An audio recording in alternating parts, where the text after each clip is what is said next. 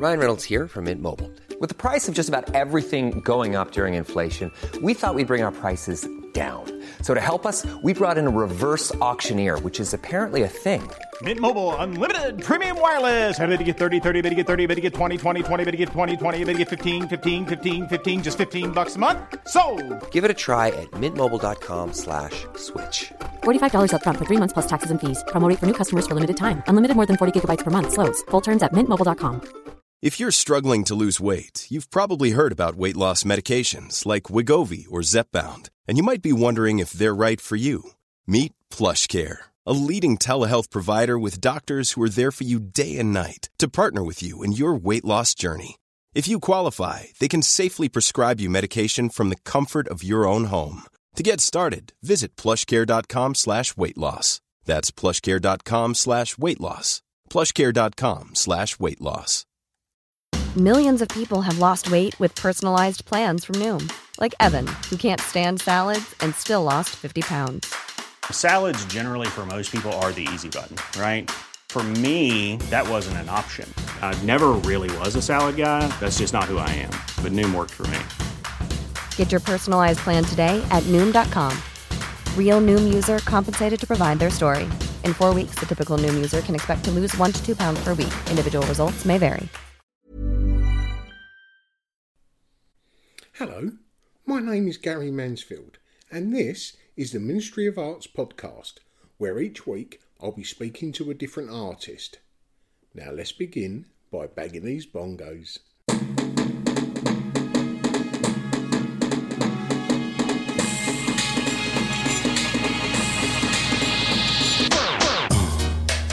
Yeah, right. Crazy. Hello, and welcome to episode 203 of the Ministry of Arts podcast. Hope you all had a great Christmas and Santa brought you everything you wished for. We got another little present today. Christ, that was tacky. But either way, it is the last episode of the year, and this is an episode that was recorded oh so long ago. During the summer, when I had plenty of time on my hands, I was recording about 4 or 5 episodes a week. And that's fine, but when they're coming out every 7 to 10 days, that adds up to a couple of months worth. But anyway, it's here now. Well, today I'm taking you to meet Hannah Benihood. Hannah's practice crosses into so many different fields, it's difficult to find a sort of hat that fits, if you know what I mean. So I think the best way to describe her is using her own words. Hannah Benihood is an interdisciplinary design studio working between the worlds of art, architecture and design. She is passionate about working on exciting projects with a social conscience. She works on public art, wayfinding, illustration, animation, exhibition design and anything else she feels that can tell a story to make a difference. Her mission is to tell stories using empathy to engage and action to create. Her practice is centred around creating work that engages and builds community. Often using public realm as her canvas, she makes work that is site-specific, exploring the boundaries of where architecture ends and art begins. I absolutely love this episode with Hannah, as I'm sure you will too. So please, come with me as I spoke over Zoom to Hannah Benihood. How you been this morning? You been okay? Yeah, I've not been too bad. I've already had a Zoom meeting, went well, all done. So Oh, look at you, 10 o'clock on your second Zoom meeting. I'm already on number 2. You gotta, Well efficient. Yeah, no, it was good. It was nice. Yeah, so nice, and that was. I don't think it's going to be as fun as this one, but it was good. It was But did you fine. get serenaded?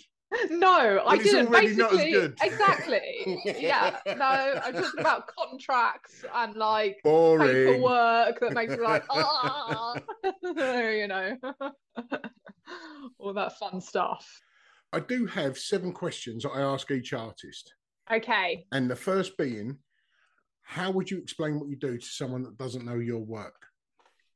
Okay. Well, I am a public artist, so I create work mostly in public space. I trained as an architect, but I don't build buildings, and I'm an artist who doesn't paint paintings. So I'm like somewhere in between those two things. So anything large scale in public realm is like my jam. I have no set medium. I work in anything from helium to concrete. Like, I just love using a medium that helps tell the story.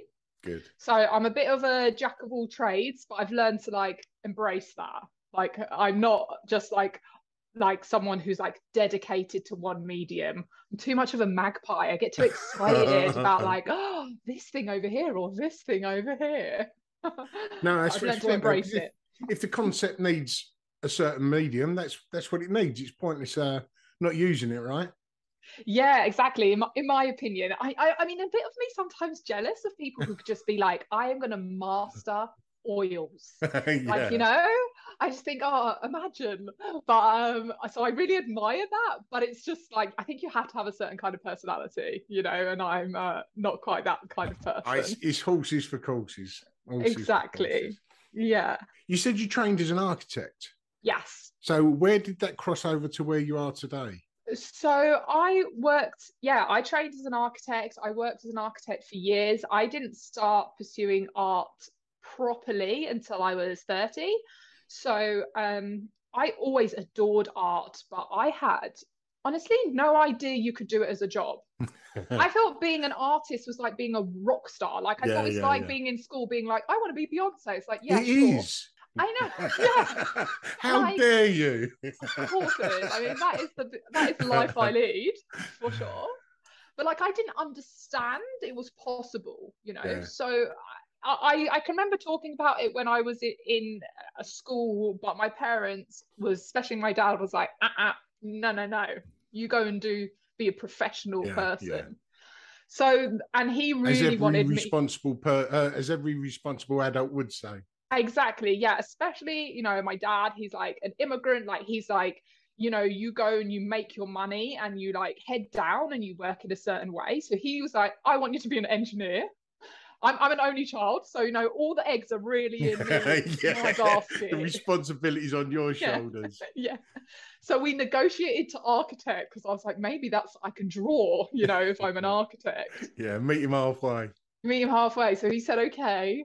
So I trained as an architect, and I worked as an architect for years and years, and I just slowly, like, architecture school is so creative. And I was my architecture work was already very highly conceptual. And then I got into practice and I was like, wait. What happened there? This isn't what I signed up for. So like my creativity, I was just like, oh my God, I've got to do something about this. So I just start making artwork on the side. And I just started just by like doing things in frames. And then I suppose because I was trained to build big or design big stuff, it turned into installations, and then they got bigger and bigger. And then I was just like, you know, like, oh my God, this is awesome. And so when I got to 30, I was like, you know, I'm young, I don't have kids, I can take a risk. Like, I'm just gonna give myself 5 years to just go for it. And that's what I've done. And it took me a bit of time, but I finally managed to become a full-time artist, which is just honestly a dream come true. And did one merge into the other, or did you just stop architecture? I stopped architecture, but I didn't stop architecture and like just be a full-time artist. I didn't have the money to do that. But what I wanted to do was leave practice, because when you work in something that's like slightly creative almost, I felt like by the end of the day I had nothing left for my practice. So I was like, and also I felt so defined by being an architect.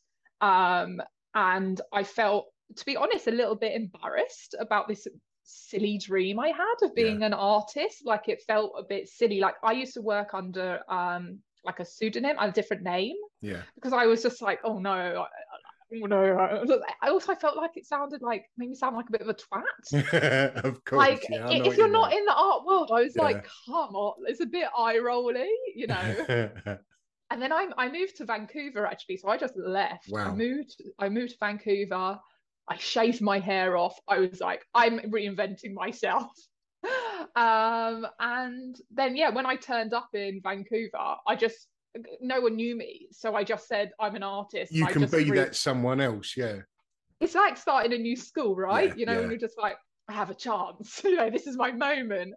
And people in Vancouver, like generally, I think Pacific Northwest, they're not as like British and like they're very more like, oh yeah, I'm an artist. Like everyone's yeah. an artist over there. So I was just like, I had to get over my hang up. So I got another job. My one rule was that I just couldn't have a job as an architect. Yeah. So I just got a job in a maker space. So I taught myself tools instead. So I just worked like minimum wage jobs. Yeah. And then finally I came back to London, and then I freelanced as an architect to try and make some money. So like 2 days a week, and then 3 days a week doing my art practice. And slowly, it really took time. I've managed to like take the leap. But even now, like, I mean, hopefully, touch all the wood, it just goes onwards and upwards. But like, I don't think there's any shame in not doing art full time, and I don't think that makes you an artist, So if I have to go back, I have to go back and do some stuff, And how's Dad with your newfound world?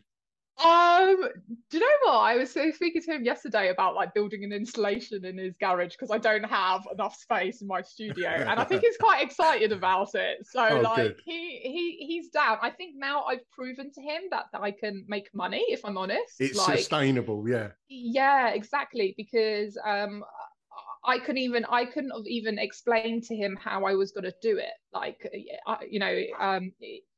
if you're not in the art world, it's very confusing to know how to make money. So so now he can see that I'm like, I can pay my bills. He's less terrified. Good on him. And was there art or creativity in the home growing up?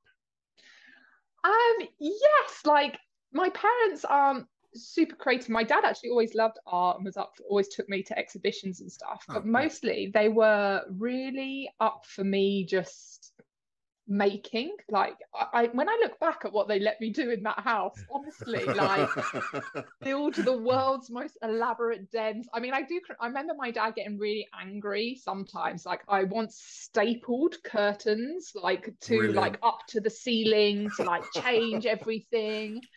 I mean, can you imagine? I would just lose my mind. Or I painted the inside of the garage and I painted the floor, and I was just, they were very supportive of just like, I don't think they were just like, if she's out of our way, like let her be. But now looking back, I'm like, I cannot imagine this little. So they pretty much made a rod for their own back by giving you that freedom. Exactly. Yeah, it's your fault I'm a creative. Oh, 100%. Yeah. And then like and then also I danced a lot, like, so that was my main thing that I did when I was out dancing and football. So yeah. So what year was it that you decided to be an artist? So that was how old am I now? I'm 35, so 5 years ago. So, oh wow, you've done pretty cool. And so your 5 years is up. So you've given my 5 years are up. I hit it. Yeah, I hit it this April, and I was like, whew. There you go. So you're sitting in your studio now, so you're not an architect. In my studio. Yeah, no, exactly. I made it. Just, I mean, some people I know just hate goals and like setting that sort of thing, but I'm like motivated by it. So I'm like on a one-woman mission. Yeah, it's whatever makes it work, right? Yeah, exactly. Yeah. You've done an installation of sorts in my borough. Oh yeah, which one? I live in Barking and Dagenham. Oh yes, Her Barking. Would you be able to tell us a little something about that? Yeah, absolutely. That was with Street Space, which are an amazing organization that create they kind of work with like people and places and streets and doing work in different ways and engaging the community. And that project was specifically looking at spaces that people didn't feel safe. And there was this long alley called St Audrey's Walk, which was one of the places highlighted, and they wanted to do some sort of like intervention in there. So that's how I joined on for this second phase of Her Barking. And we did these like we spoke to people on the street. I did these like micro little installations where I just like basically hung out in an alleyway on my own, which I tend to end up doing a lot recently in my work.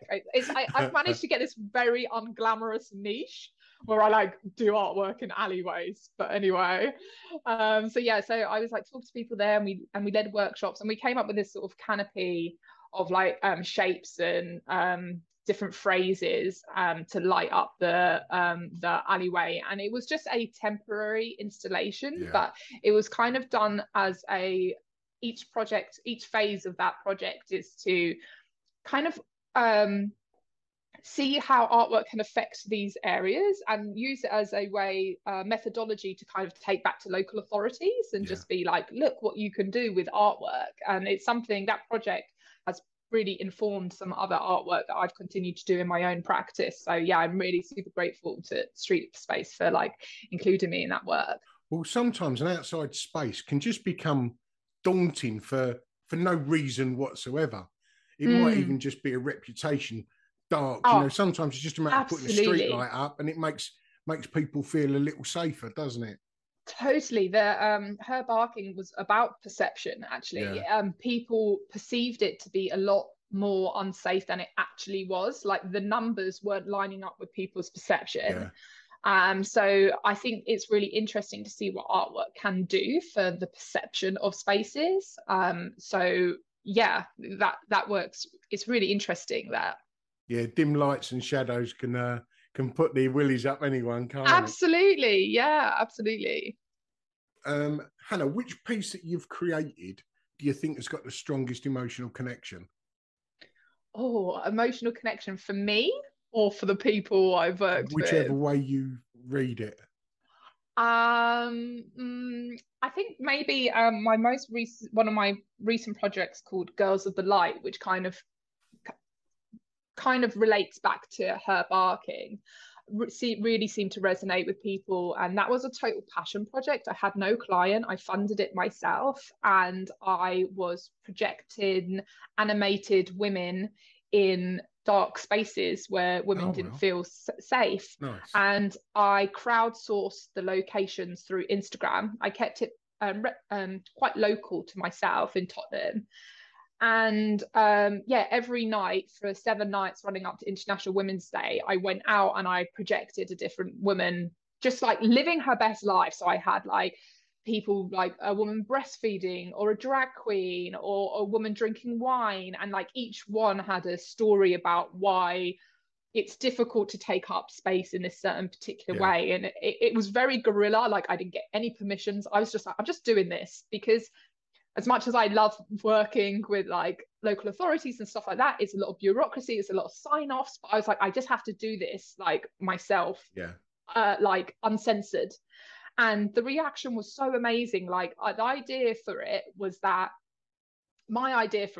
people would happen upon it. So if you happen to use that alleyway, you would see it. But what ended up happening was people came to see them. Oh, nice. It was so beautiful. And it was like some people, because there was a different one each day, it got a bit like Pokemon, like people started like collecting them, like coming to like multiple sites to see them.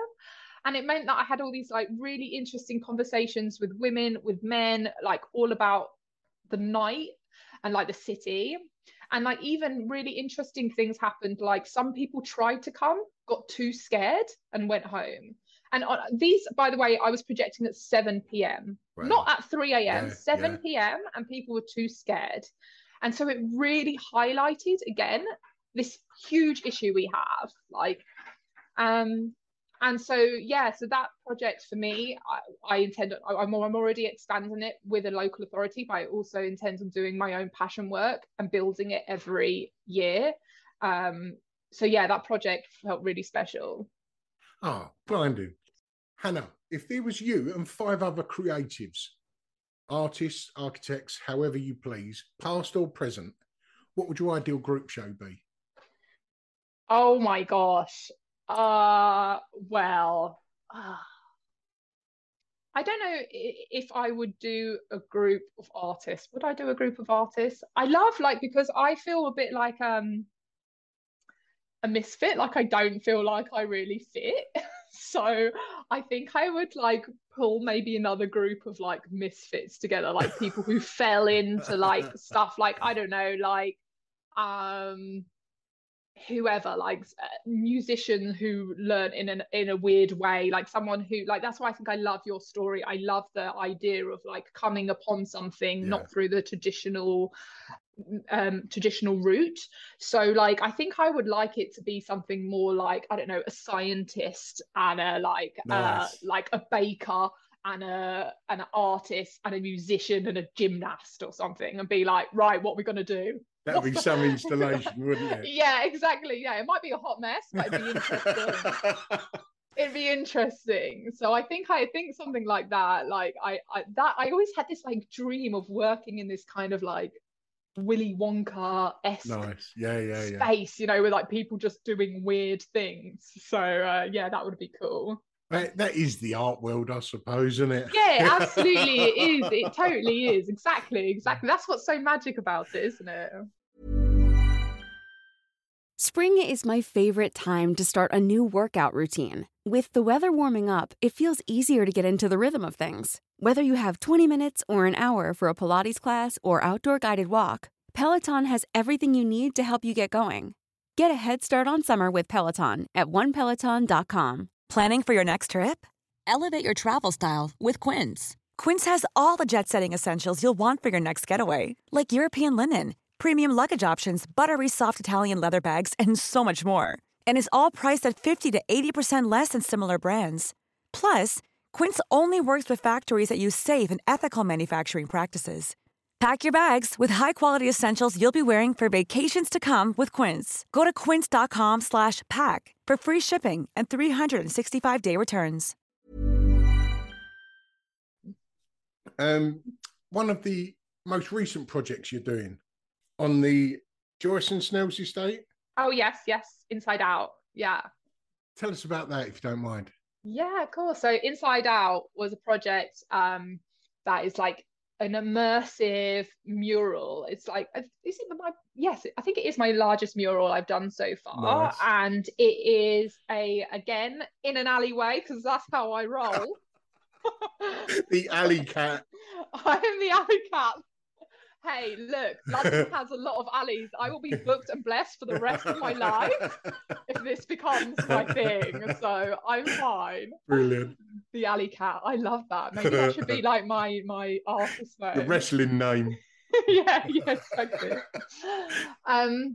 So it was this space that like is again like this alleyway. It's got lots of like antisocial behavior, but it's incredibly well used because it links high street to a housing estate. But this housing estate is going to be demolished as part of regeneration. And the people within the state hugely voted in majority for the regen, so they want it to happen. But when you do these regen projects, and part of the reason why I left architecture is because the timeline is so long. So nothing is going to happen there for at least 5 years. So you kind of have these things like, well, what happens in the meantime? So everyone's kind of admitted this isn't fit for purpose, or this isn't great. See you in 5 years. You know, like it's not good enough. So again, this is it's like Boris leaving Number 10. He's not good enough to be there, but he's going to be there for another month. Exactly. Anyway. Yeah, exactly. Sorry to butt in there. Absolutely, no, you're absolutely right. Insert artist. What we did is I did some workshops with some local young people. There are a group called Dream, Believe, Succeed, and they are some local kids. So I got them involved. And what we did is that we built some post boxes. And when we put these post boxes up in the alleyway, like drilled them to the wall, and we also put one in the library.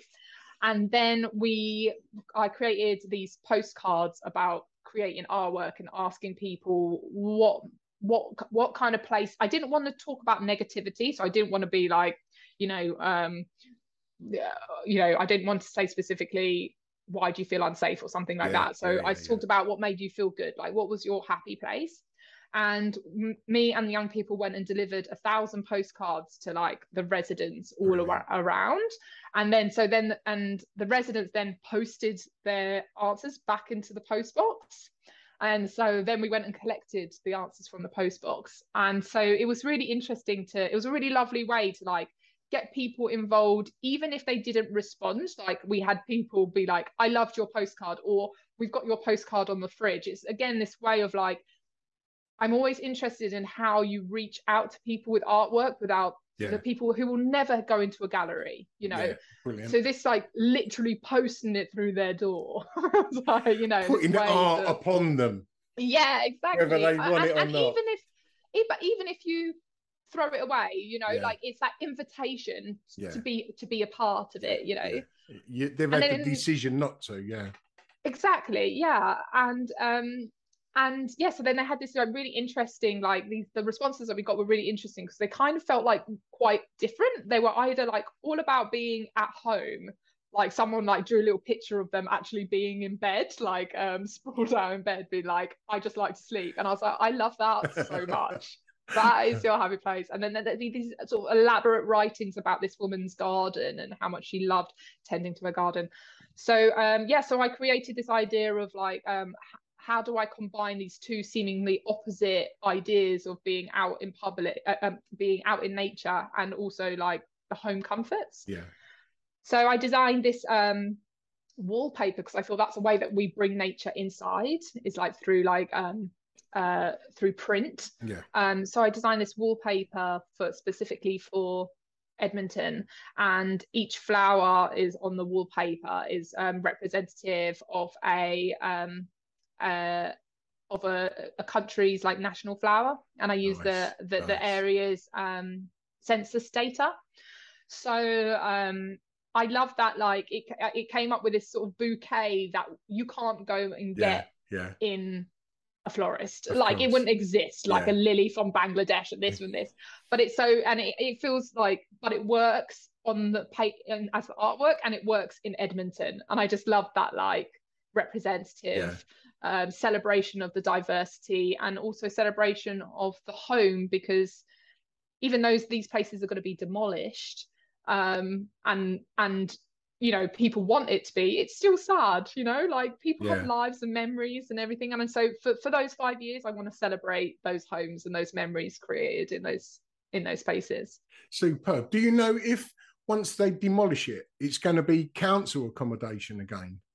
Yeah, so there is absolutely going to be like social rent, in there for sure, yeah. I imagine, my guess is they'll probably have an element of private to fund the social, but the client is the local authority, not a private developer. We had a council estate in Barking, funnily enough, called the Gascoigne.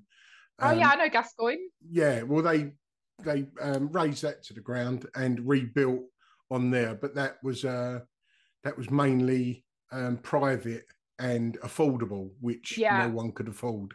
Yeah, absolutely.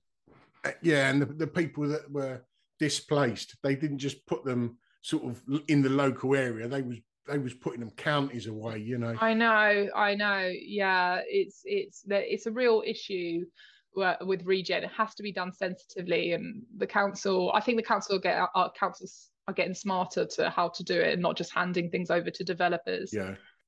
If you wasn't an artist, architect, whatever hat yours seems to be, or is it a tri-coloured hat? If you wasn't a creative, what would you like to be? I think if I wasn't a creative, such a good question. Okay, I think I know. I've got two answers. One of two. Either a food critic, because I get to eat all the time. Nice. Or a tradesperson, like a plumber or an electrician or a carpenter. And where does that come from? I think it's just a fascination with building. Brilliant. Yeah, so I think electrician seems pretty cool. Electricity, exciting, quite high risk, but also how handy. Like I used to have an ex-boyfriend who's an electrician. I just thought, you a very handy person to have around. Yeah. Well, they say that the best ones to be is an electrician or a plumber. And on the building sites, you tend to work inside as well. Exactly. I can't be a brickie. Are getting cold and wet. No. I'm coming in after that first. I'm coming in to do the first fix once you've got that outer layer done. Well, I did think your answer was going to involve an alley for some reason. I don't know what made me think that. A security guard or something. Hannah, have you got anything coming up at the moment? So I have my the next version of Girls of the Light, kind of the Nice. next iteration with at Wandsworth. I'm doing an installation in Clapham Common where we're going to bring the night to the Oh, day, wow. and we're going to be doing more projections. So that's super exciting. I'm working on that. What else? I've got an open house happening in September, another mural happening in Walthamstow. So yeah, I got a few things, spinning plates as usual. Nice. That's not bad. Not a bad thing. Yeah. And where can people find you, be it website or social media? Yeah. So on Instagram, I'm Hannah Bennyhood Studio. There's my website, hannahbennyhood.com. And I've started a YouTube channel, which is very new to me, but it's exciting. And so you could just find me there if you put in Hannah Bennyhood. And I talk all about art, but art and business as well. So I'm very passionate about teaching people how to make money through this. And what is it over on YouTube? Is it you sat there talking to the camera? Yeah, I've done different things. I'm just really experimenting. But yeah, if so something people specifically ask me sometimes through Instagram. So I did like one, just me talking about day rates, how I calculate them. I did one on how I organize money. But then I also done one on, how to get commissioned as a public artist, how to change careers. It depends on anything that people ask me, or like vlogs as well, about just behind the scenes, what it's like to be an artist. So yeah. And how many of those have you done? I've done 12. I've been doing them every week for 3 months. Nice. So yeah, it's been a learning curve. YouTube, a lot harder than it looks, guys. That's my biggest takeaway. Yeah, I've not gone over to there yet. I've not gone over to there yet. I've avoided it, if that's a better way to say it. Yeah, it is a different culture, YouTube, for sure. But I'm quite enamored by it. I must say, I went on a true crime podcast. He's a pretty well-known guy. He's got about 700,000 subscribers. And his name's Sean Atwood, because he normally has these sort of ex-villains talking about how hard they are and what they've done, and that's not my cup of tea at all. But I decided from the off that I wasn't going to glamorize crime at all. I figured I'd get hammered by his followers, because when you look underneath at the comments made, they're like, oh, you should have bit his nose off and he deserved it, the slag, But I wanted to see that if I wasn't being aggressive, how these people who appeared to be quite bloodthirsty, how they would take it. Yeah. So I'd done exactly that. And I thought, I'm going to get slaughtered here. And Hannah, it's fucking remarkable. Really? Pretty much all of the comments were positive. It was like, oh, what a nice guy. Oh, you set the tone. Yeah, and it made me realise that even if they are a bit bloodthirsty, it's only because you're waving the meat in front of their 100%, yeah. And I sort of felt a little bit guilty for thinking of them, in such a derogatory way anyway, but can I ask you a question about the podcast? How you found it and what inspired you to do this project, and what you feel like you've got from it above and beyond. Like, I suppose with my YouTube channel, I'm trying to think like, we can't do everything. And I'm like, how do I'm trying to figure out these things adjacent to art, like, how they fit into my career. And I would love to know how you found this podcast working for you. Well, as a tool, as part of my own practice, if you like. Yeah, and the time that it takes. I know it takes time to do these things and book people and edit and all that sort of stuff, and how you've just found the whole experience of doing your podcast. Well, the reason I started it in the first place, there's several little reasons.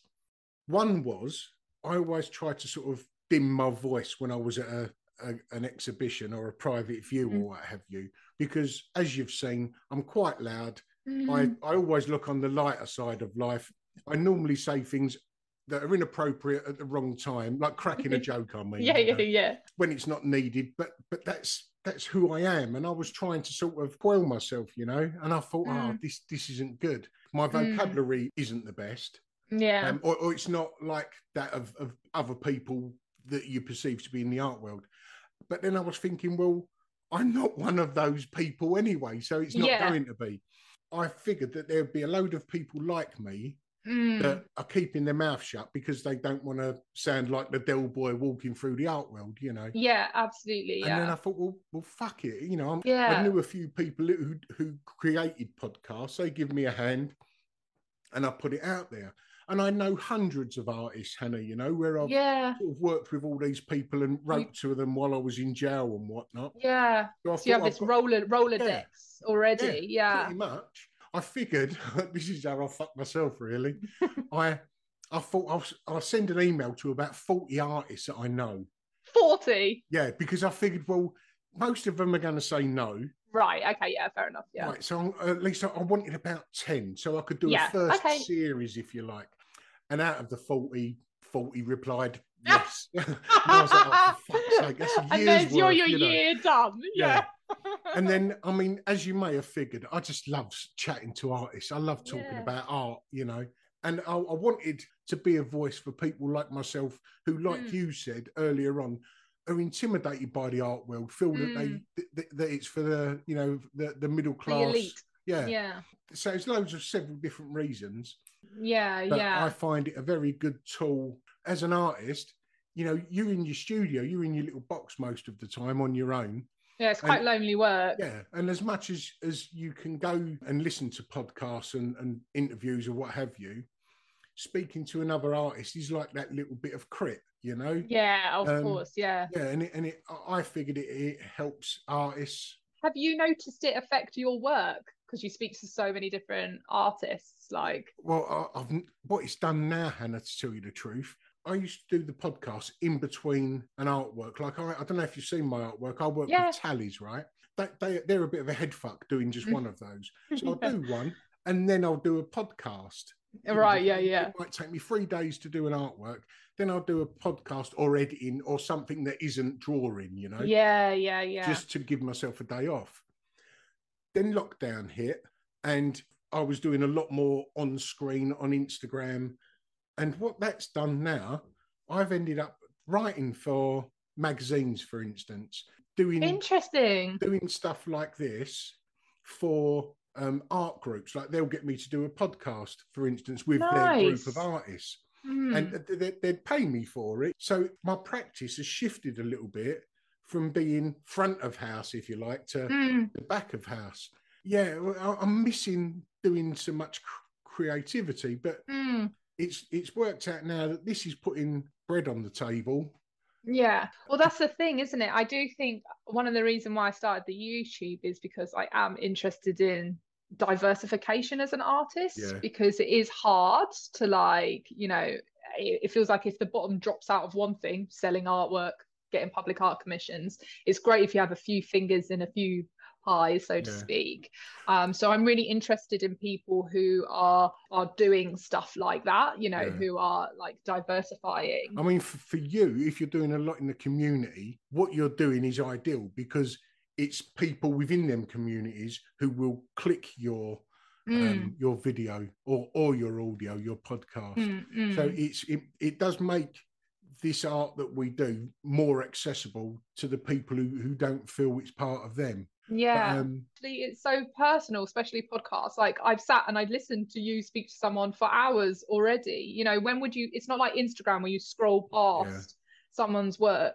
That connection that you have with someone, especially with audio, is really interesting. I think because you spend time with them, and I'm like potting around in my art studio doing stuff, but listening to you or to someone else. Yeah, well, what I decided to do from the start was try not to make it sound like an interview. Although I've got 7 questions that I ask every artist. Yeah. I spent hours over them questions. Yeah. So that you possibly wouldn't even notice that they were set questions. My idea was that I've sat next to you on a packed train, for instance. Yeah. And I've said, you know, what do you do for a living? Yeah. I'm an artist, and I go, that's such a good idea. Yeah, and then then I thought of the questions that I would have asked you if I've sat next to you. Yeah.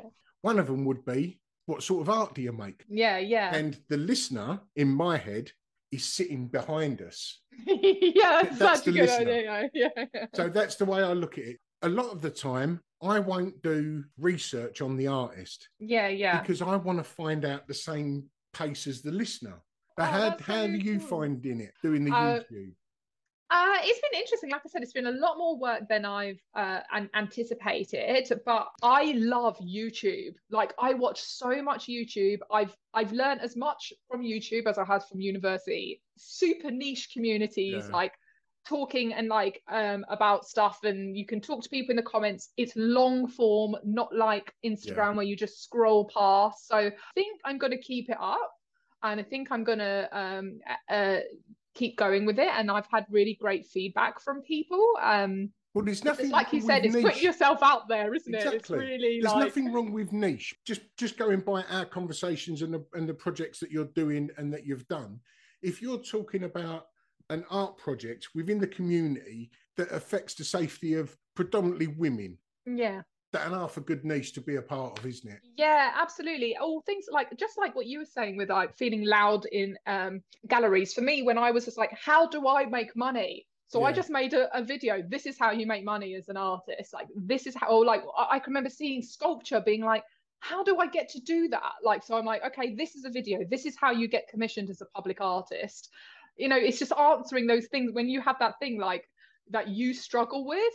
That's the perfect calling to make something about that, isn't it? Because you're like, I can't be the only one. I can't be the only one. Yeah. And how are you finding the editing, or do you not edit? No, I do edit. Yeah, I edit in Premiere Pro. I love it. I mean, it takes up so much time because it gets quite addictive, I feel like, because also like I do illustrations over my videos. Nice. Which are not needed, but I'm just like, looks so cute. So I'm like spending hours. So yeah, it's a bit of a time suck, but if I can make it work, it would hopefully be worth it. Because what I would love, the dream is if I could monetize it through maybe like Patreon or something, and then use that to self-fund my public art. Because like I was saying before, my local authorities and developers are my two main clients, and they're touchy, you know, like I love working with communities, but you know, they want me to tell a certain story about the community. Do you know what I mean? Which I, you know, whatever, I'll do, of course, and there are loads of positive stories. But also sometimes I'm like, people are pissed. And I want to tell that story, but they're not going to pay me to do that. So I want to be able to fund, like, do half like client work, half passion projects. Part of what I do actually, I see, is I try to push the clients and educate the clients as much as I can simultaneously. But I think to have longevity and to have like that fulfillment in my work, I'm going to have to self-fund portion of my work. And also it ends up enticing the clients you want, because I did that project about like projecting women in alleyways, and I ended up getting a client who was very young, new to the council, passionate, willing to break rules, and she ended up commissioning me for this Clapham Common piece. Brilliant. Right, Gary, I'm going to let you get back on your day, and I'm going to go and edit this. Good, all right, Gary, have a good one. Take care. See you later, my darling. Bye-bye. There you go, Hannah Benahoud. I told you you'd enjoy this episode. And if you did, go and look in our back catalogue. We've got over 200 episodes. And those that have a similar feel to Hannah is the likes of Fandango Kid and Camille Walala. Well, that's the last episode of 2022. Flown by, right? We've already got some cracking episodes recorded for 2023, which I'll tell you about in the next episode. The next episode is just going to be a sort of little rundown of 2022. And before I go, I'd just like to wish you all the very best for 2023. It's going to be a belter. Ta-da. Well, hope you enjoyed that episode of the Ministry of Arts podcast. So we wasn't dictated to by advertisers, we decided from the offset to go ad-free, which means obviously we had to self-fund. So we set up the Ministry of Arts Patreon page. And without that support, we would not be able to produce this podcast. So if you like what you hear and you're able to support the podcast, just go over to the Ministry of Arts Instagram profile. You'll find a Linktree drop-down box, which will direct you straight to our Patreon page. And for the price of a cup of coffee, you can help keep us growing week by week. But if you're not able to do that, that's fine, because this content is free for everyone.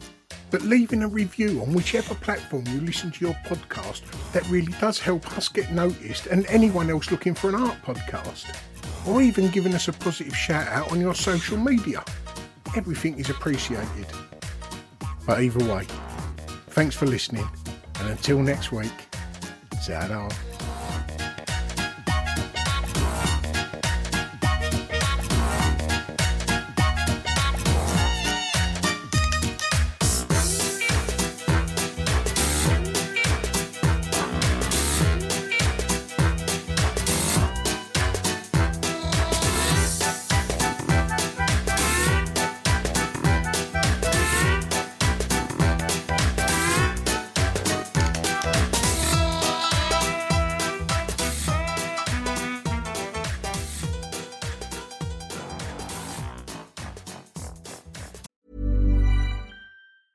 Hey, it's Paige DeSorbo from Giggly Squad. High quality fashion without the price tag. Say hello to Quince. I'm snagging high-end essentials like cozy cashmere sweaters, sleek leather jackets, fine jewelry, and so much more. With Quince being 50 to 80% less than similar brands. And they partner with factories that prioritize safe, ethical, and responsible manufacturing. I love that. Luxury quality within reach. Go to quince.com/style to get free shipping and 365-day returns on your next order. Quince.com/style. Acast powers the world's best podcasts. Here's a show that we recommend. I'm Ina Garten. Welcome to Be My Guest, the podcast. One of the best gifts you can give friends is spending time together. But what's even better than that? Cooking with them. On Be My Guest, the podcast, new friends and old stop by my barn for some conversation and great cooking. We talk about food, life, and everything in between. Listen to Be My Guest, the podcast with me, Ina Garten, and join us wherever you get your podcasts.